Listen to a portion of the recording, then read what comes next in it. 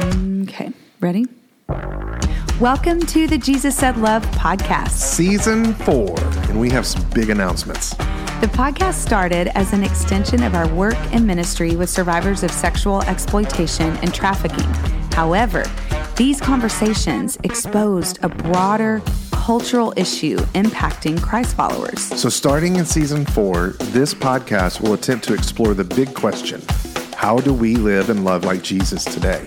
We are moving the podcast under the religion and spirituality category to explore the wide context of Christ following. So please share this show with others. In this podcast, we will give space for conversation, compassion, and courage as we seek to love God and love our neighbor. Lastly, we're looking to grow our support as there has been no budget for this podcast. The video version. So if you listen to the show, you consider supporting us even at $5 a month by going to Jesus Said Love podcast. Yeah, they'll get all this. Supporters will get bonus content and savings on resources like books, products, and conferences, and raw live video footage of the recording. Brett, are you going to intro? So, how do we live and love like Jesus? Let's find out. Hello, Emily. Hello, Brett. Tell me where you're coming from today, Emily.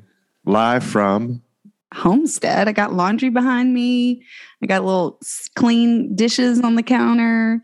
I've got a screw loose in my microphone. Are you feeling footloose and fancy free as we've stepped into this tier 2022? I 2000 feel, and whatever the hell it is. Where are we? I feel like I have had a little bit of a rough re-entry into this. And I think everybody collectively is maybe what I'm feeling. It's like, we're kind of like, yes, oh, wait, whole, and it's kind of, I feel the tension of like hoping and dreaming and like, I'm excited, but I'm not who I was in 2019 and in there's been a lot that's changed in 2 years. Yeah. So maybe we'll talk about it over this season of the Jesus Said Love podcast. Season 4, mind you. Welcome. Yes. To Season 4. That's right. We are. Take it away. Well, we're excited. We're excited to have our guests on the podcast. This week, we are talking to dear friends from like OG Baylor days, Chris and Julie Bennett. Welcome to the show. Coming to you from sunny Burbank, California. Thank you guys so much for having us. That was my radio voice, Brett. There you go. No, your radio voice was like this. Stop it. That's true. What you all don't know is the first memory that I have of Chris was he was the local record spinner of the Christian music station here in Waco, Texas. Right. WJESUS.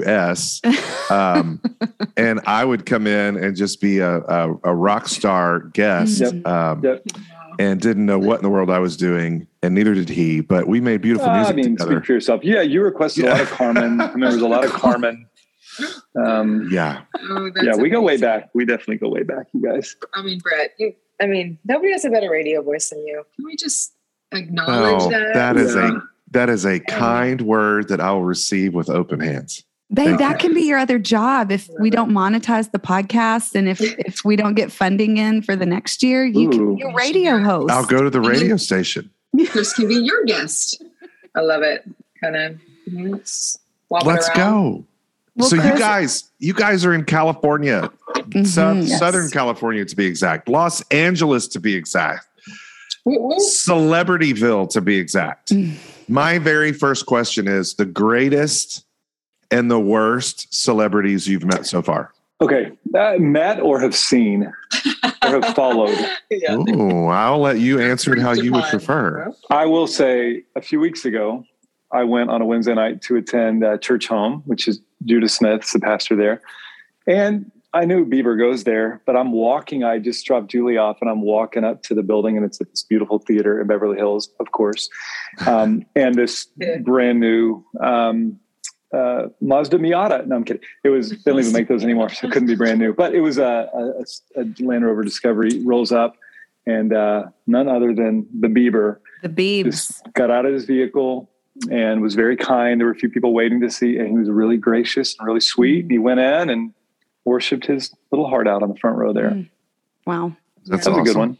We definitely don't that, get that in Julie. Waco. I don't. Well, you have a couple of celebrities in Waco, I think. What are their names? We have two. What is her? I think I heard one of them is like Frito. What is it? Chip. I was checking. All right. Come on, Jules. Have you met? Julie doesn't recognize people, so she's probably seen guys, them and didn't know who they I'm were.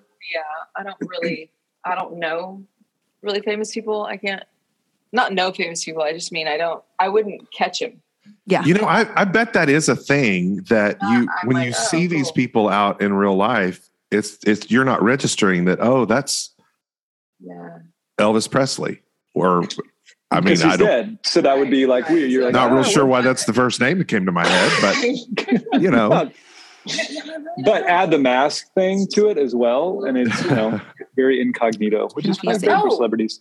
What's her name? Oh, Demi Moore. I talked to Demi Moore and what at her table. So yeah, that's true. For a second. That's true. Y'all did talk. Yeah, we talked. Wow. It was cool. I was like, she's not as tall as I thought she was.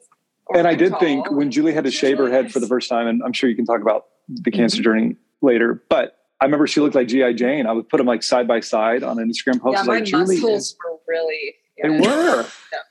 Jimmy, you mean my she head, looked like my you. head. Okay. Anyway.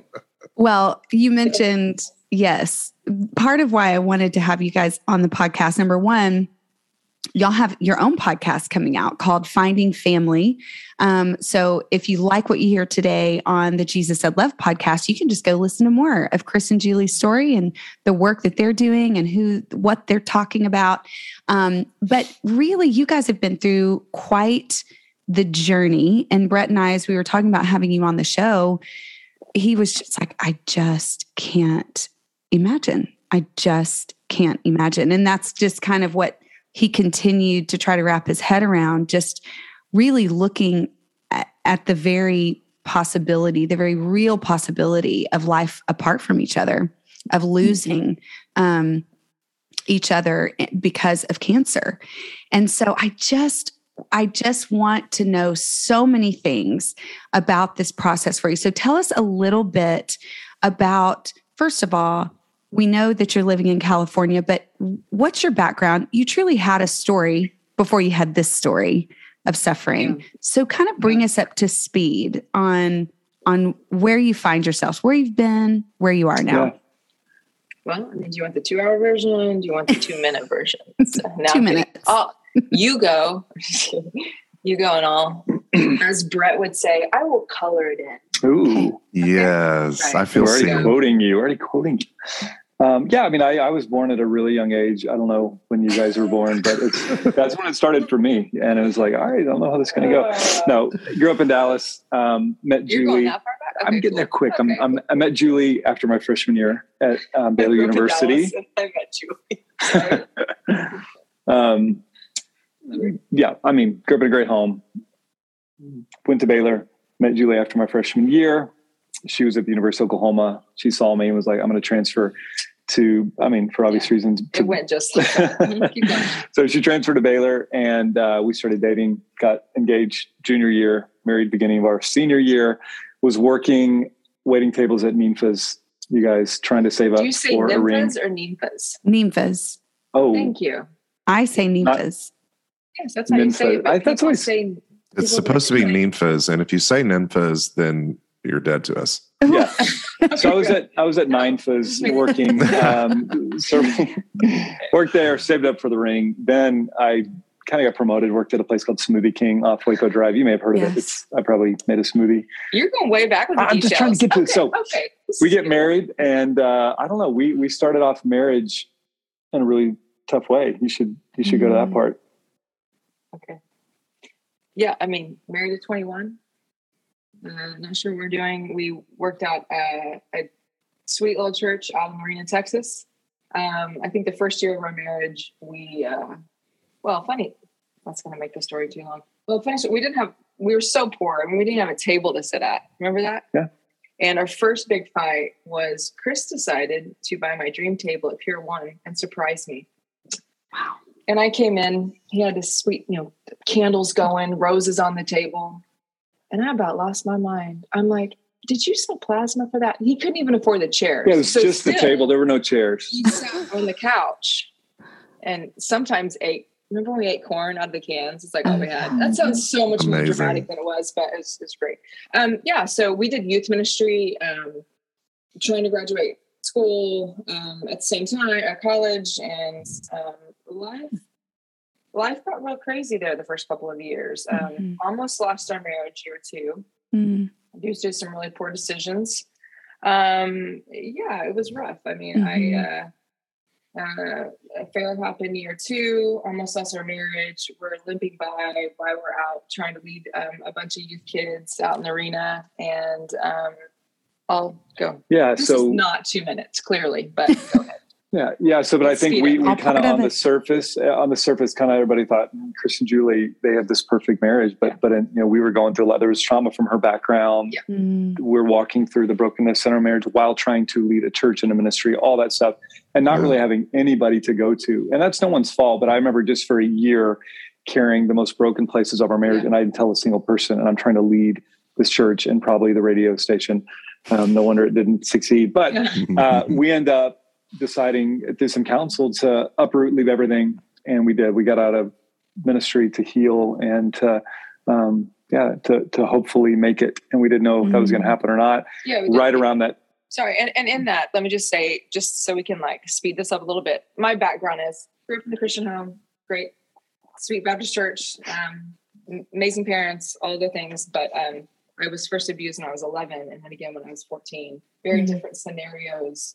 Very extreme different scenarios, but it is what it is. So again, not that that's the time for those stories, but so you carry that in. And I didn't tell the huge thing that happened when I was 14. I didn't tell anybody for 9 years till our honeymoon night. Wow. And then it was kind of impeccable timing, impeccable timing, which I didn't really say too much of because of the shame and all the things. That's a whole nother story for another time. And then we never talked about it again. He did the best he could, I wasn't giving them the full story, and then we move on, which then when you're trying to, we're in the arena, Texas doing youth ministry, and we are those people and we're the couple and everybody thinks, all the things. And I walked with a young girl who has almost an identical story to mine. Wow. And it's a very unique story. I'll just say that in how it played out. And it was almost identical. And that brought all that up, which then in return, you just see it was the snowball effect. And so anyway, fast forward, watch this. I'm going to go so fast. I'm going to take it from here. Here we go. So what happened from there is we leave everything and we get out of ministry. We moved on 90 acres and never met the people and showed up in Kansas City, knocked on their door with all of our stuff. And it was they knew we were coming. They knew we were coming. Sorry, that was really confusing. We just showed up these. It was like the nicest house. We're like, we live. No. And we just learned how to fall in love again and all the things. Got pregnant with our son, who's almost 18. Wow. And amazing. He's about to graduate. Can't believe it. And we ended up back in ministry 2 years later, moved back to Oklahoma, healed, all these things that led us to, we ended up doing college ministry in Norman, Oklahoma. We went from there, went through another desert season, too long of the story, went back to Waco, where from our years in Waco, then came back to Norman and to start a church. 2009. Okay. We just had our third kid at that point, and we led a church in Norman for almost a decade. We'll skip all of that and ended up here in LA out of a really, really hard about 4 or 5 months in the church, to be honest. And not the reason why we came here by any means, but here we go. Yeah, so go ahead. No, go. This is how stories are. So we, at Jesus Said Love, we say we're a story forward organization. We know that stories hold keys, not only to our wounding, but also our greatest potential for clarity and calling. And so it just sounds like, all of us have these stories, but you guys have such an acquaintance with suffering together. Yeah. You, not just these separate sufferings, but you've experienced so much, both beauty and harm and suffering together in your own marriage. Yeah. And then cancer comes at your door. Yeah. And so I'm just curious, like, how did everything that you've been through when you got the news, take us kind of there into what now this journey of suffering and then hope. I mean, now that you're 2 times, you've beat cancer twice, but what that did on your marriage, in your how did you handle suffering this time? Yeah. Can I say one thing before you talk very specifically about that? And I can give my perspective, but we landed here with our 4 kids, August of 2018. And we knew a general sense of why we were coming. We had no money. We had no home. We had nothing except a very clear sense that we really believed God was calling us there. And we moved into the family that heard our story, that kind of welcomed us in like strangers, but they really have become like family to us.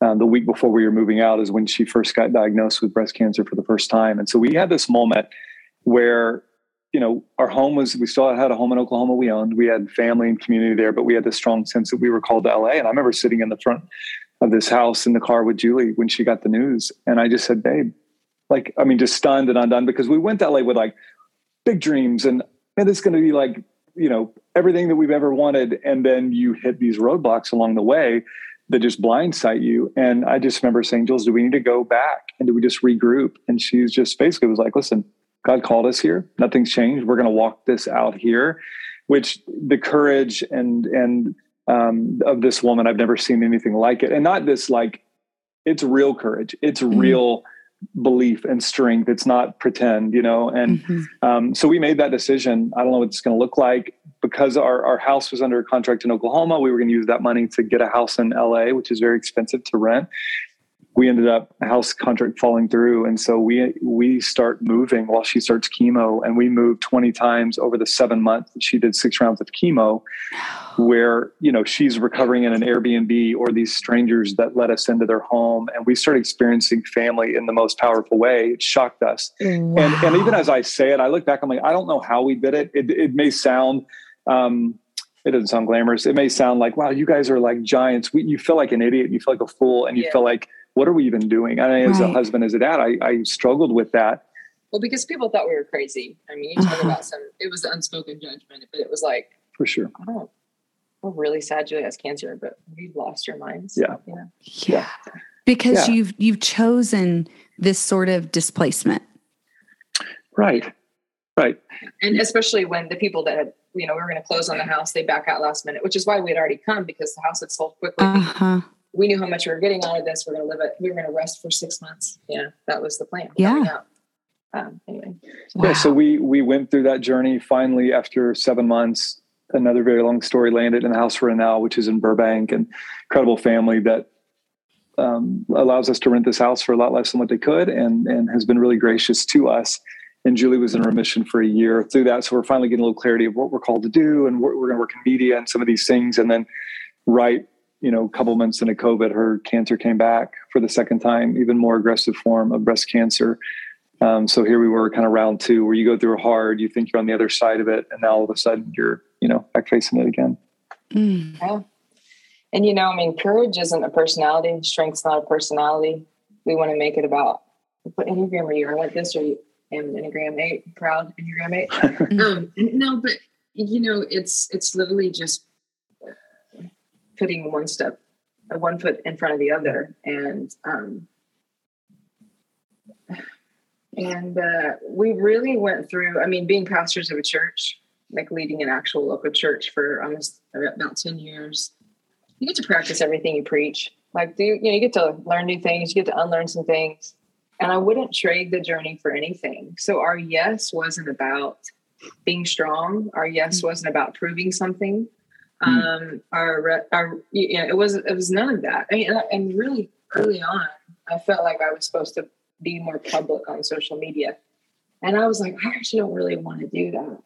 And I did. I felt like I was supposed to do that. And what that did for me wasn't about what can I give people.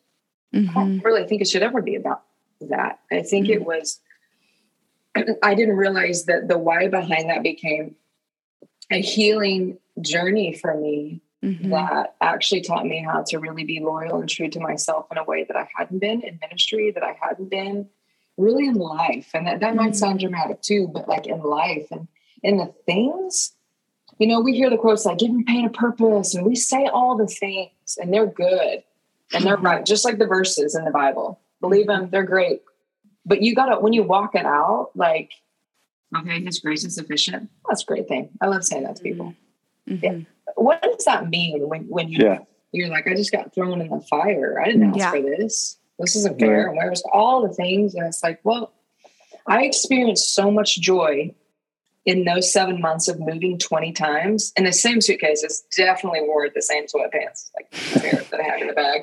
Not knowing that, I mean, the movers almost stole all of our belongings. That's a whole nother really funny.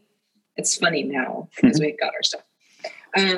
Not knowing when it was going to end, dealing with your kids. Not only have you moved them from everything that they've ever known, wow, and their little bubble in Norman, Oklahoma, and community and all the things, but you're now moving. And again, they have the same suitcases and all the things. And the joy that we experienced was so tangible and so real. It wasn't the cool thing I should tell you in your podcast, guys. We just had so much joy.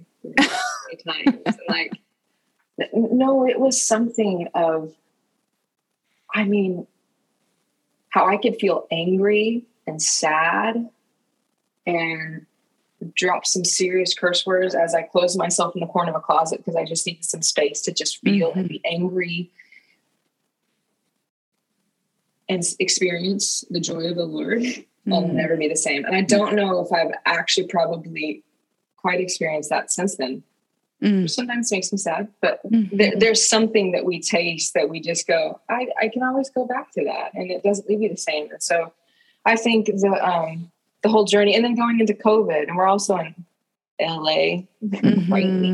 No, but it's, I mean, just the whole journey of the COVID stuff. Like I almost died one night after my first round of chemo, round 2 of cancer.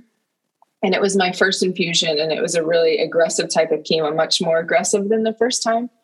And they originally told me, like, we're looking at like early stage 4, and you hear that and you're like, I'm sorry, what did you say? Excuse me? Because I'm feeling good, you know? And you go through this process, and I was trying to save my hair originally. Oh, it was awful. And it's just it's kind of a brutal process while you get the infusion. Anyway. Yes. But yeah, I watched the cold stuff. The ice thing. Yeah. The ice. Yeah, the cold ice. caps. Well, there, that night I was taking one of the anti-nausea mugs. Mugs. A whole mug. Drugs. It's a lot that of medicine. I drank out of a mug. No, I didn't. But basically this medicine that, like, I basically had the worst reaction to it. So my heart was like, my heart rate was dropping. All these things were happening. My point is, it was just during the COVID time where my kids are so traumatized by what they were seeing, and I couldn't stop throwing up, and I was passing out, and I couldn't stay coherent. And they get me to the hospital, and then my temperature drops down to like 93 or something, 92. And my friends can't even go in. So I'm there in the hospital that night, not knowing if I'm going to make it, hardly remembering anything. I can't talk to my husband. Nobody can be in there with me. And I thought, okay, this is the low of the low. Actually, it makes me emotional. Yeah. And I have to go and I had that moment where, like, it's not as if my life flashed before my eyes. And I was like, what does it look like to be courageous right now? Like, what's the point of persevering right now? Like, I need to be reminded of that. And the reminders that came out of those moments over the last 3 years, they ground you and anchor you in a way that, brings an understanding of family that is not just the right thing to say anymore, or the right thing to do, or a good sermon. Yeah. It really, it reminds you of who you are and why you were created. And then you go, the irony, it's the paradox of, like, I wouldn't trade it for anything, although I wish it never happened. Like my story, I wish this never happened in my marriage here too, but I wouldn't trade it for anything. It doesn't make sense, but they can sit in the same space. Yeah. and they can be there and they can literally mold us and change us. And we can be thankful for them. And the gratitude that we feel for the last 3 years, I don't even know how to put it into words, you know. And she is cancer-free. We should say she's doing well and I am healing up. Cancer-free again. We had a really scary month. Thought maybe cancer had gone to my bones. I've had a lot of issues, but that's what happens. All clear. Shutting down your estrogen rapidly. Chris, what is it like to be a dad and a husband, and not be able to see your wife on the night that she might pass? Yeah, it's interesting, Brett, because I don't want to sound like a person that doesn't deal with fear. I deal with fear, and I have more ever in the last 3 years than I have ever in my life. And fear's a healthy emotion. I mean, it's what we do with it. And I think I've always been optimistic, and going through it the first time, I think because our life, it was packing up every 7-8 days. We were surviving. You should see this guy pack up the back of a car. I like Tetris. Years of Tetris helped. It's brilliant. How'd you do that? But I think when it came back the second time, it felt different. It felt weightier. But that night in particular, I remember because of COVID, I couldn't even go be with her. I don't know if she mentioned that. But yes, so 2 of her friends took her. I stayed back with the kids. And she's calling me when she could finally talk. Yeah, she probably doesn't remember this. And she said they were going to do brain scans. And it just was, I'm laying in my bed at 1 a.m., with my wife not next to me. And it was the first time I actually felt afraid. And I'm picturing life without her. And I'm thinking about my kids, thinking about all that we've been through, and thinking, God, surely this is not like the outcome. And yet the weird thing with suffering that we live in the tension of God promises certain things, but suffering is actually one of them. And how do you live in the believing God for miracles and healing? Yeah. And sometimes healing looks really different. And we have people that love God and believe in God and didn't get the outcome they prayed for. And how do you do that without getting angry and bitter and live in the tension of like, yeah, we're not fully there yet. And we won't be until heaven. And so there's that weird place of, I don't want to lose my hope, yet there's the fragility of the humanity, and sickness and all that. So it was surreal. I think we have learned, if anything, just to stay grateful, like the little wins of gratitude along the way, to really celebrate them. Because as cliched as it sounds, I mean, there's 2 things Jesus said about tomorrow: don't boast about it and don't worry about it. And I think there's a reason, because like, if I'm thinking about a fearful future, I'm going to miss out on like, oh, I have my wife with me today, and nobody's guaranteed. Like, we could go out and get hit by a car today. I mean, you just never know. We have a friend that passed away this week from COVID. His funeral was this morning. We're streaming it. And you're like, a week ago, he texted me, responded to an Instagram story. 3 days later, he's dead. And you're just like, I don't even know what to do with that. So, I mean, I don't know if I'm answering it, except that it was really scary. And it gives me a lot of gratitude when you have these little wins along the way. And I just want to tell this one story, because it's, to me, Ben, it marked me, because right when she we're about to get her scans back to see like how far her cancer had progressed, and the doctor was anticipating a stage 4 diagnosis. She had these 2 girls that are in a small group with her out here that had the same dream, basically. And both the dreams, they had them separately, like 6 weeks apart. And it was about Julie being like an olive tree, and the olive was being it was being pressed, but it wasn't being crushed. And there was oil coming out of it, and the oil represented healing, and olive trees represent long life. There's one in Bethlehem that's 6,000 years old, was there when King David was there, so it was very symbolic of what it meant for us. Then that next night, when I find this out, another one of her friends has a vivid dream about the olive tree. They got a little olive tree, put it in our bedroom. And that night, a guy on Twitter that I just barely know, he's a pastor in Kansas City, was sending out a message, said, hey, we're having a prayer group tonight in Kansas City. If anybody needs prayer, let me know. I sent him a quick little DM, one line, hey, my wife's battling breast cancer right now. 3 hours later, he sends me a screenshot of the Zoom call of all these people praying. And all he said, quote, the Los Angeles needs an olive tree in the house of the Lord, Psalm 52:8. And that Psalm 52:8 says, and I am like a flourishing olive tree anointed in the house of the Lord. So within 48 hours, 3 people have this dream. This prayer group, who I don't even know, gets the same word. And then the next day, the owner of our house comes over and I'm telling her this story. And she goes, there's an olive tree in the backyard. And we've been here at that point 2.5 years. And I was like, no. And in our backyard, there's an olive tree they planted 15 years ago when they were raising their kids in this house. So in a short amount of time, here's the thing that we learned. God can tell you, here's what I'm going to do for you, but you still have to go through the process to get there. He doesn't we don't get the fast pass. We don't get to cut to the front of the line. I think that's the thing we learn. Like sometimes you just still have to go through the freaking fire, and not lose your faith in the process. Yeah. Well, I'll tell you this, right in front of JSL are 2 olive trees. I'm looking at one right now. Really? So cool. Is that true? It's a true story. It's very true. It's right there. Yeah. That's awesome. I mean, your pain, it's, not wasting your pain it's such a waste. It's like such a beautiful opportunity. And I'm telling you what, I came in a beat up to LA and I didn't know that you could get more beat up. But I was a compartmentalized junkie and I didn't know it. I could tell you if somebody else was. Or disassociated, all those things, like all of the trauma that I thought I'd work through. I just barely scratched the surface. And again, not wasting your pain is not enough just to say it. It's like choose to not waste it. Yeah. It can be a gift in more ways than you know.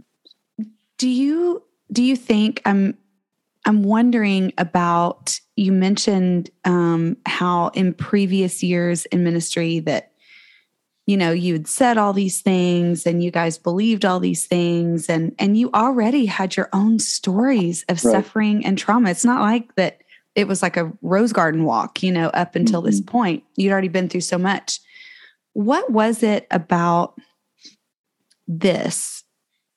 I'm specifically curious about the embodiment of suffering with cancer for you.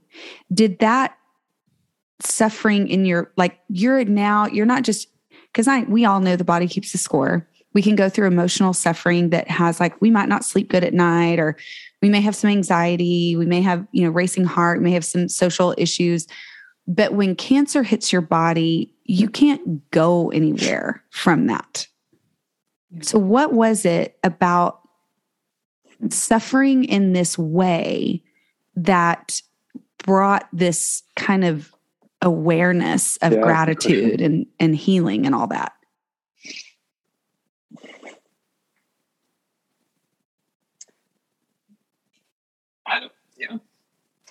Something about that question. That's a good question. Because I had died at everything that I thought made me who I was. Yeah. I would have told you the right thing. We are not our gift. And I was a worship pastor for 10 years. And I could have told you all those things. And I would have told you that I believed those things. I think I did. But when you are literally halted from, in literally an instance, not only was I haven't led worship since I left, which is great. That's irrelevant. I left that behind. That's great. Right. If I lead worship again, awesome. If I don't, Pastor, all of the things we did, right? And then you get cancer, and I'm a driver by my nature. I am. I'm a good boss in my own right. I know that about me. I celebrate that about me all day long. And when you're shut down from doing all the things that you can do, it's a helplessness that is hard to put into words. But it's a helplessness that has changed me forever. Yeah. Maybe helpless isn't the right word. Dependency. A dependency, a reliance on Jesus, you got to be all that you said you are. Yeah. You have to be all that you said you are. I've seen you do that at my marriage. Hey, we're not perfect. We were just telling you guys about our big fight we had last week, but I seriously think I have the best marriage in the world. I get redemption, and I look at these moments in my life where, back in my marriage, you take that okay, God redeems everything. That's great. No, but when you walk through the fire like we did in our marriage, And you go, no, actually redemption's worth it because it means it's better than it was before. Just like, hang on. Yeah. Hold on. It's worth the fight. I can tell you about that. Yeah. And now I can tell you my life is worth fighting for. But I couldn't fight. What does that mean to fight when you can't do anything? You can't do anything.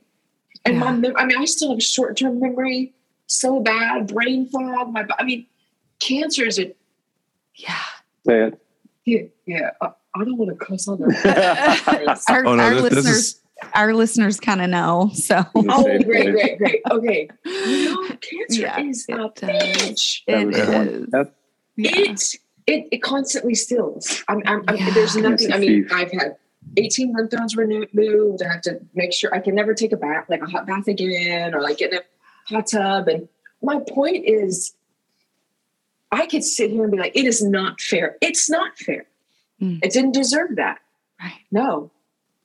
Anybody that's ever tried it, they don't deserve that. Gosh, we can go through the list. Right. But I refuse. In my helplessness, in my place of I'm really independent. And you talk about like that all shutting down. I need you to do everything for me.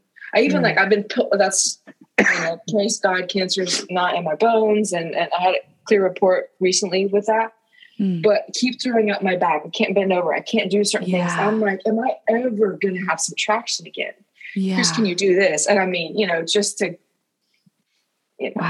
this man not only chose me when he could have left really easily. Yeah. Had every right. The way this man has forgiven and loved me and served me. And when people didn't understand and thought we were crazy, are you taking care of your family? Are you doing this? I'm like, I don't have to defend this man and my family we're learning how to live again. Yeah.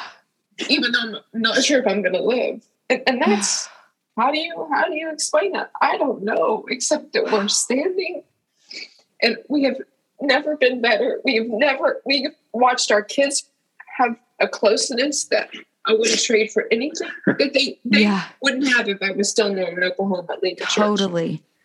You're right. And I'm not, you can't get around that. We stayed in Norman, I could probably give you lots of good things. It's not about that. But if we can stay bitter at the things that come before us, or we can go, I refuse to be bitter. What I don't refuse to do is feel all of it. We've learned to feel. I thought I did that well as a parent. I sucked, actually. Right. I didn't give my kids space. I thought I gave them space because I'm a very vulnerable person. I didn't know half of what that meant. But we're still learning. We'll never arrive there. It's just Anyway. Well said that. Wow. Dependency. Yeah. It's surrender. Whatever word you want to use. I will never stop surrendering. But not in their good Christian way. We're supposed to surrender to Jesus. That's a given. Given. I have to surrender to what I think I know, what I think I want to build here in LA. Yeah. He's been working his tail off. People don't know what he's been doing behind the scenes. They don't need to. It doesn't matter. Yeah. Right. I didn't know what a people pleaser I was. I thought I wasn't. Yeah. I was. I didn't know how much fear I had. So cancer has been the hardest thing in my life and the greatest gift. All the same time. Okay. It's just beautiful. I don't know if you've heard of Kate Bowler, but she released a book. She's had cancer multiple times and is still living. She's a professor at Duke Divinity School, and she's got a book, which I think I have an extra copy I'll send you. It's called No Cure for Being Human. And it's all these conversations of life and death and holding a toddler in her hand and recognizing we don't get out of escaping humanity and suffering. And it is the pathway to ridiculous joy and gratitude and see life as life really is. Death actually reframes life. Yeah, it does. Completely. Yeah, it does. Chris, what in watching this, and watching your wife just go through that, I know that Brett always says, anytime I'm hurt or sick or harmed, he's like, I wish I could take your place. I don't, he doesn't like watching me suffer. I can't imagine what you bore witness to. And what did it cost you to watch this and to bear witness to such suffering?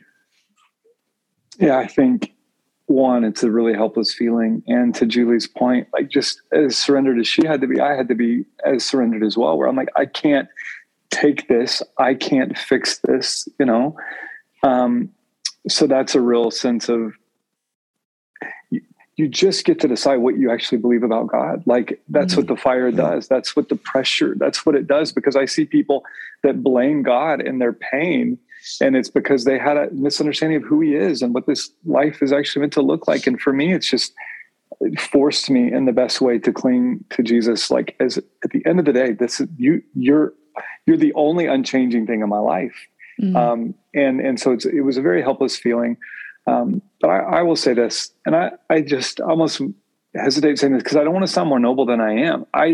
I'll just say, like, when we made covenant, the things that the vows we wrote, the things we say yes to, I think people are so flippant about covenant and vows. And like in one sense, this is what we signed up for. This is what we said yes to: sickness, health, richer, poor. We haven't gotten to the richer part yet, but we said, this is what we're signing up for. And then we've had the privilege in a weird way of like testing our covenant. Like, do we mean it? Do we mean what we said?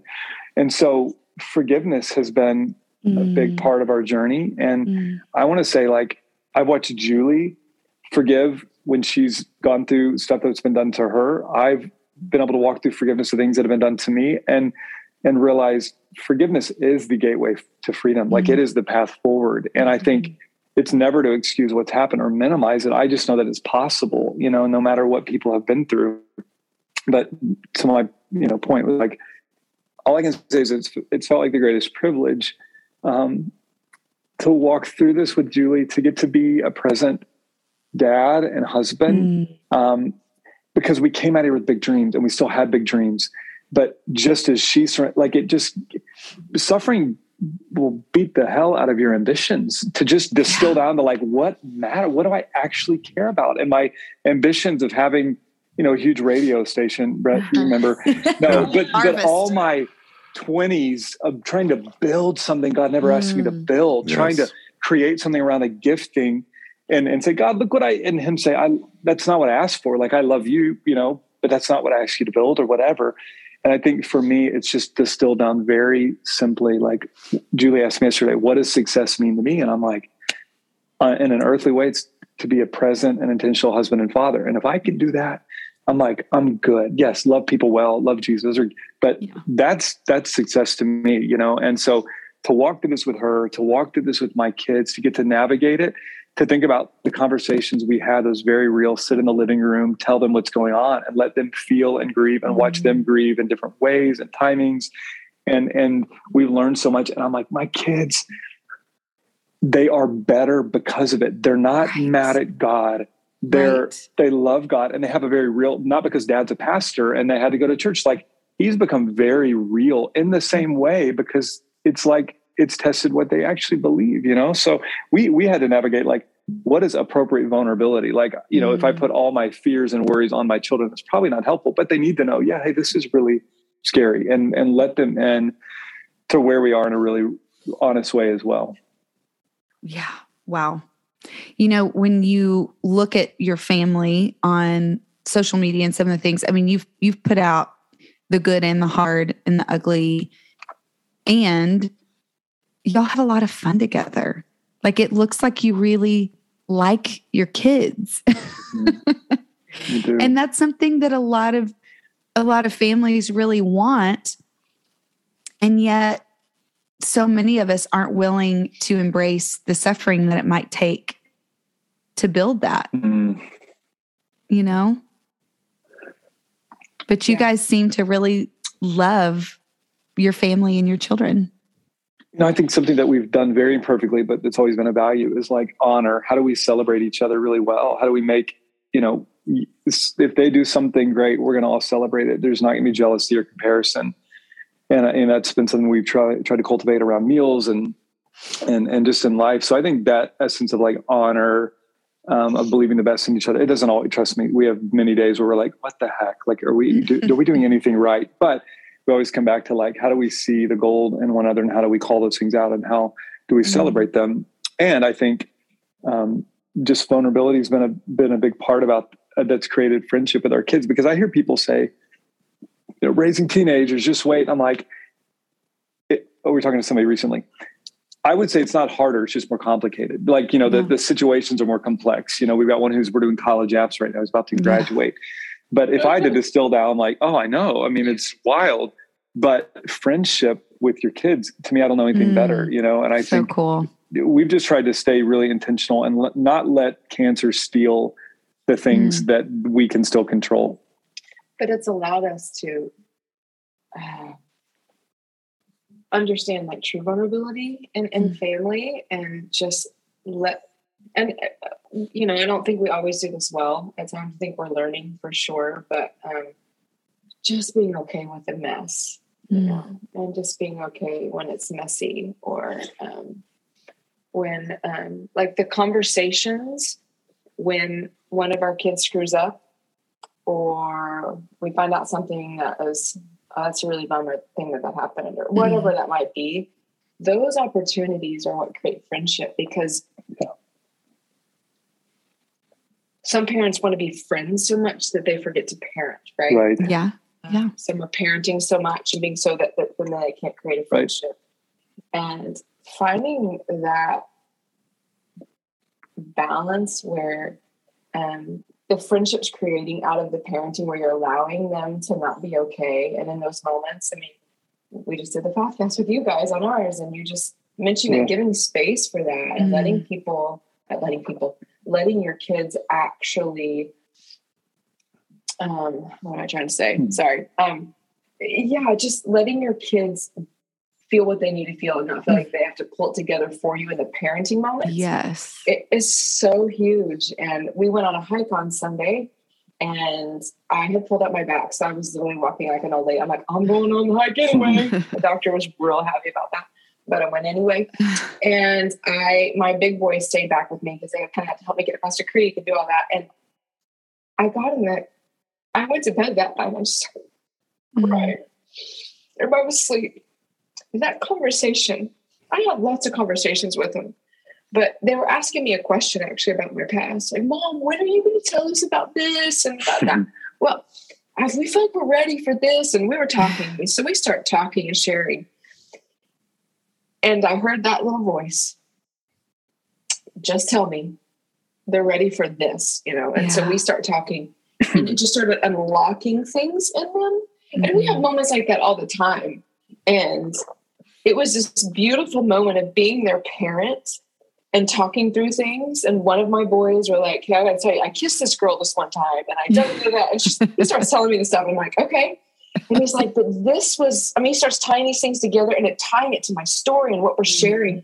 And it was a parent friendship moment those boys, they had to leave their phones in the car on that hike. Right. And we have things like that are practical that creates that space. Yeah. But it's worth it to take this. Right. It's worth it to be present. Like being present and suffering.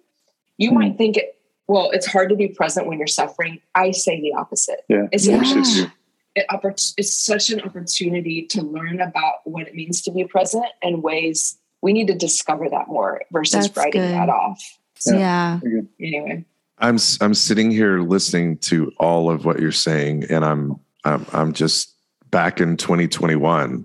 Our 2021 was the worst year of my life, particularly, and not a comparative story. I'm trying to learn not to compare trauma to trauma. That's hard for me because I'm like, well, that trauma's worse. That's more important. Hard is hard. No, my trauma is my trauma, and it's bad because it happened to me. Right. And I'm thinking about you guys being displaced and going through so many familial moments in someone else's home. And we had a house fire on January the 10th, and we were displaced until May. And we lived in 5 Airbnbs and went through the death of my father to COVID one minute he's great and one minute he's passed on. And, oh my gosh. And so I know the little house in Lorena is the one that held me during my last conversations with him. I know that, but all of that to say, we were there together as a family, walking through all of these life-shaping moments. You know, it's Hattie's last year in high school, and she's about to go to college, and I wouldn't trade any of it for the world. And I hear you in that. You know, Emily and I had major bumps in our marriage because just all the stress and midlife crisis, and I drink too much at times, and and it's just not a pleasant thing. And to deal with that, and to deal with to deal with one of those things is like one thing, like, you know, moving from Norman or the one thing you've been given, but then to have all of it is like, you're right. I so resonate. It's like, you wonder in those moments, like, how much more can we actually handle? Like what you said earlier, Julie, like, you are faced with the limitation of your own strength. Like, I cannot do this anymore. I don't have space. I'm out, you know? Yeah. It's so real. Yeah. Sorry, I interrupted you, Brett, but yes, I was tracking. Oh, no, with you. I'm just simply saying, you can't have these conversations with a lot of people because a lot of people haven't been through a lot of the things that you guys have been through or that we've been through, much less all at the same time. And so to find someone else who has walked through the fire, as Garth Brooks would say, it's both standing outside the fire. Yeah, he was standing outside of it. That's right. Well, he should have walked through it. Did you guys have a therapist or people? What were some tools that you relied on to help you walk this journey? Man, everybody needs therapy. Can I just say that? Don't wait for trauma to have therapy. Go get some therapy. Yeah. So true. You already have trauma. Therapy will help you figure it out. That's definitely not indicative of a true 8, by the way. I would just simply say. She's restored. She's a restored 8. She's a healthy 8. Growing up. No, I hope so. I know people are like, "Oh, you're an 8." I'm like, don't do that to the 8s out there. Okay, definitely really immature 8s. You might want to run. Okay, fair enough. But no, I love the 8s. But therapy for sure. Therapy, therapy. Okay. I don't know if I mentioned that on this podcast or when we were talking before, but we did a podcast last week with somebody. Kind of got a little tip over this podcast and something that happened. You and I did. Sorry, Chris, myself. Yeah. Yes. And I realized something he said to me triggered me, like, I'm talking 0 to a bazillion. And I was ready to cuss my husband out. Like, I was feeling this stuff, like, what is going on? Wow, you don't get me. Whatever the ridiculousness was. Well, it wasn't ridiculous because it was a trigger. It was trauma. Yeah. To the therapy point, we've never arrived and we always need therapy. That doesn't have to look just like your neighbor or your spouse, but whatever that therapy looks like for you, because we are constantly growing. If there's anything that I can take from the last few years is that I didn't realize I wasn't doing, I would say each year of my life, I can look back even doing as a pastor and doing ministry that I kept growing, but there was still a cap because I would think I arrived somewhere in a certain part of my life and I go, I'm good there. So maybe there's something else. You know what? I am good, but in my goodness is growing. My child, it's growing in these triggers I have over the smallest things. I called my therapist right away. And I said, okay, there's something. I'm not going to feel shameful. I'm not going to feel like total crap because that happened. I'm going to be thankful that argument happened because it revealed to me that I needed another call. I need something this week. It revealed to me what was needed. And we have to pay attention to the things that are revealed and not let shame hide us and keep us from going, actually, this is a self-awareness moment that's going to bring me into healing. Because self-awareness is not healing. It's just the beginning. Yeah. And I think people stop there and go, okay, that's what I did in ministry for years. But I'm super self-aware. And so oh, Jesus, thank you. And I tied it up to the bow and I moved on. And my friends would be like, oh, apparently speaking, I mean, Right. what do I say to you? You kind of figured it out. Yeah. I don't do that. I'm so vulnerable. Like, Julie, you're vulnerable, but then you kind of figure it out. And I got with God and I did that. And so like, I'm so good now because I realized that. Realizing it is not healing. And that's the biggest thing I've had to learn. And I keep learning.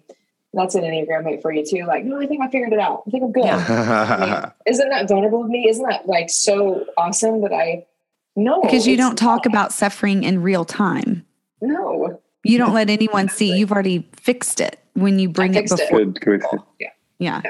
So, Chris, what about you? Any other tools you leaned on? That's a good question. I mean, I think my personality type, what I've learned is, I've bypassed my grief to get to the place of truth and peace. So it's like, I needed to go through, anger, like all the stuff that my personality is going to express in a different way.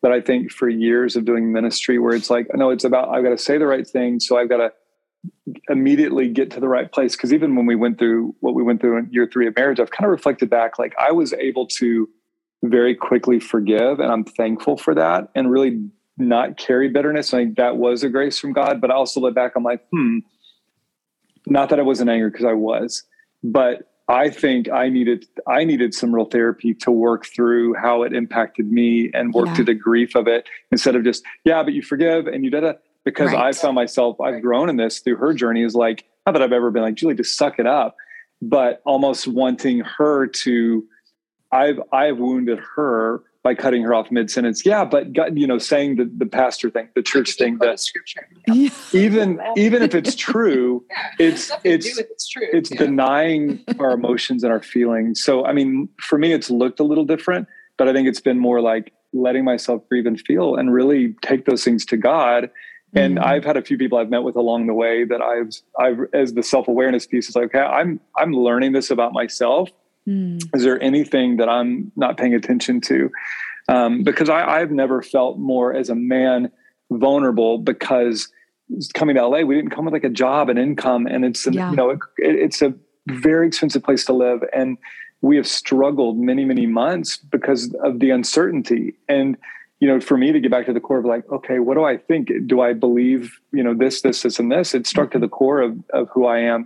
So I would encourage anybody, like, it's like if you have a check engine light that comes on your vehicle and you keep driving and you keep driving and you keep driving, what could have been something really minor, if you'd taken it in and just paid attention and dealt with it, or given it the attention, if you don't, it's going to blow out an engine. And I think everybody's going to have to deal with it at some point. It's just like, man, if we could just pay attention a lot more along the way and give it the attention it's needed before it becomes something where we're forced to deal with it, I think we'd be much healthier. And one really quick thing, people might not agree with me on this, but I don't care. That's my nervous. I look at all the undealt with trauma that I thought that I dealt with, and I really believe, cancer, there's no formula to cancer. I will never say that. If somebody got cancer for this reason, I certainly don't have the theology in any way, shape, or form that God gave me something to teach me. Let's not even touch out with 10-foot pole. But I'm talking like, I look at the things, I kept going, I kept driving. Some of that was personality, survival, compartmentalization, church, all the things that brings, but I kept going, and I broke down. And I know that is part of why I had cancer, is it was a breaking down. It was undealt with trauma that I kept all these opportunities along the way. And sometimes maybe people bring things to me like, you're just judging me, Yeah. Well, no, I constantly, struggle with feeling judged, but that comes back to lots of other issues, right? Yeah. It's not always those things. And I watch something break down, and we want to look at God as if he's not a genie in a bottle. We're not puppets on strings. And so many people are so upset, like, well, I can't believe he could have kept that from happening. He could have done this. Absolutely. He can do whatever he wants. 100% sovereign. But we forget that's a part of the suffering in life, is that there's these, he's not, it's not this little chessboard where he's like, okay, stop that, stop, do that. He can't. There's miracles. You guys, I don't even have to go into all of that. He's like, what's his promise? Everything I leave, that my surrender is, I promise that I'm with you. Yeah, that's it. I'm there. But God, I'm so mad. Why did you let that? No, I'm with you. And that's what I got at the end of the day. He's with me. Yeah. He didn't tell me tomorrow was going to be easy. He just promised me he'd be with me. Yeah. That's it. Yeah. And out of that, I don't have to say the same. Mm-hmm. I can't afford to say the same. I don't want to say the same. Sorry, really long-winded. We haven't preached in a long time. So that's good. Yeah, it's so it's refreshing, and I just want to say thank you for your real-time tears, for your real-time processing through even just this podcast and the way that you've shown up for it. Because the last thing that we want to give our listeners is a rose-colored glasses, Pollyanna view of what would mark the life of a Christ follower. And I think you guys invited us in to see, hopefully differently, to expand how we view suffering, especially for those of us who've grown up with an evangelical or Baptist kind of lens of just focus on the resurrection, that victory. And the reality is there's just so much more to God than that, you know? And so thanks for inviting us into that space. If people wanted to find you guys, like come stand outside of your house or whatever, where would they? Yeah, we'll put our address up, and you can find us on the TikTok. The TikTok, is that what it's called? The kids stuff. Are you on TikTok? Are you all on the TikTok? No, that's I that TikTok. love it. Brett likes TikTok. I'm not there yet. I'm a TikToky. I am that guy. You post or you just watch them? Oh no, I just watch. He's like a voyeur. I have learned so much. Ooh. Like about whatever. You just can't imagine. Okay. Well, I can't. No, so I would say I was joking, Julie. I was trying to sound like I was 43, and I am. On the Twitter, they can tweet. No, I better be careful. Okay. No, I mean, we have a podcast like you guys mentioned called Finding Family that people can listen to and subscribe, and it's all conversations with people like you guys that are really creating a sense of family and belonging for people and really honest challenges of life. And then, Julie's kind of an influencer on Instagram. You should follow Julie.